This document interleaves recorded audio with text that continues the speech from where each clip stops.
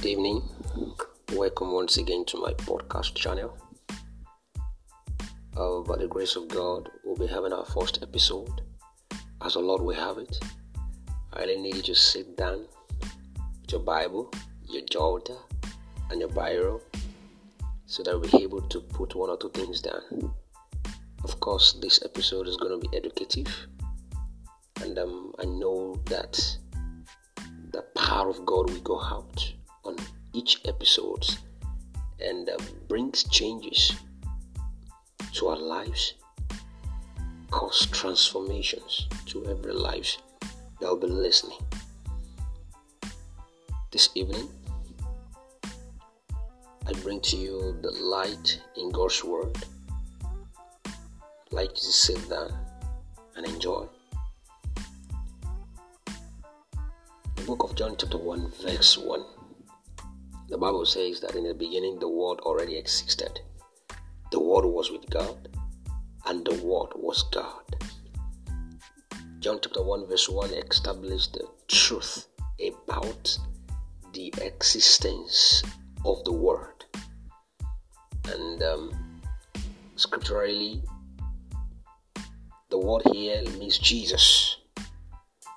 And Jesus has been with God from the foundation of the world. He has been with God from the beginning. From the beginning. It simply means that the two of them, both God and Jesus, have been together even before the world was created. Are we together? And if you proceed into verse 2, you will discover some certain things that was actually done in the beginning through the Word. The Bible says in verse 2 that He existed in the beginning with God. That is, He's establishing the fact that, the truth that Jesus existed with God from the beginning. The beginning. In verse 3, the Bible says that God created everything through Him, and nothing was created except through Him. Verse 4, the Word gave life to everything that was created, and His life brought light to everyone. And that is where we are dwelling, the light in God's Word. God's Word brings about light to every soul. God's Word brings about an illumination. When your life have an encounter with God's Word, there is always a light. The Bible says that the entrance of God's Word giveth light and understanding to the simple. The entrance of God's Word causes and brings about light, and understanding to the simple. However, tonight, by the grace of God, verse 5 says that the light shines in the darkness, and the darkness can never extinguish it. It simply means that is talking about the potency and the power that exists in the light of God's Word. That there is nothing that can actually put the capacity and the potency of that word out in you. When the light, or let me say, when the Word of God actually have its ways into your life, there's nothing chemically or physically that can, spiritually or physically, that can actually put out the light that comes with the Word of God in your life. When the Word of God actually have its root in your heart, devil cannot uproot it. So you have to understand this, that the light shines in the darkness, and the darkness can never extinguish it. So it is my prayer that as we continue, the Lord bless us and grant us understanding of His Word in the name of Jesus. Now, the light of God's Word.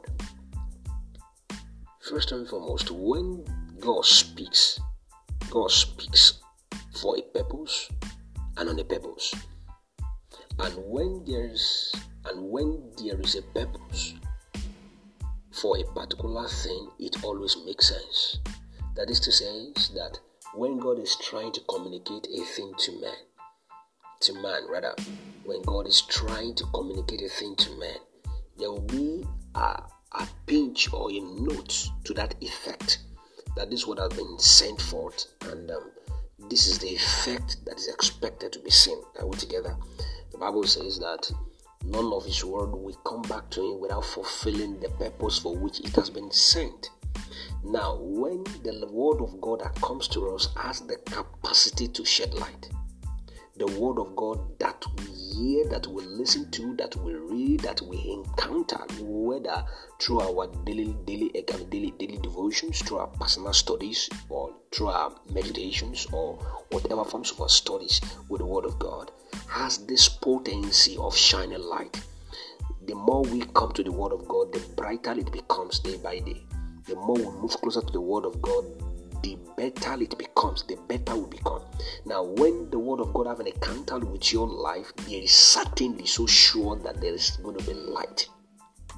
The word of God, when it is being input into a darkness, into a polluted heart, is going to cause a kind of rearrangement, reconstructions, and rehabilitations in such life.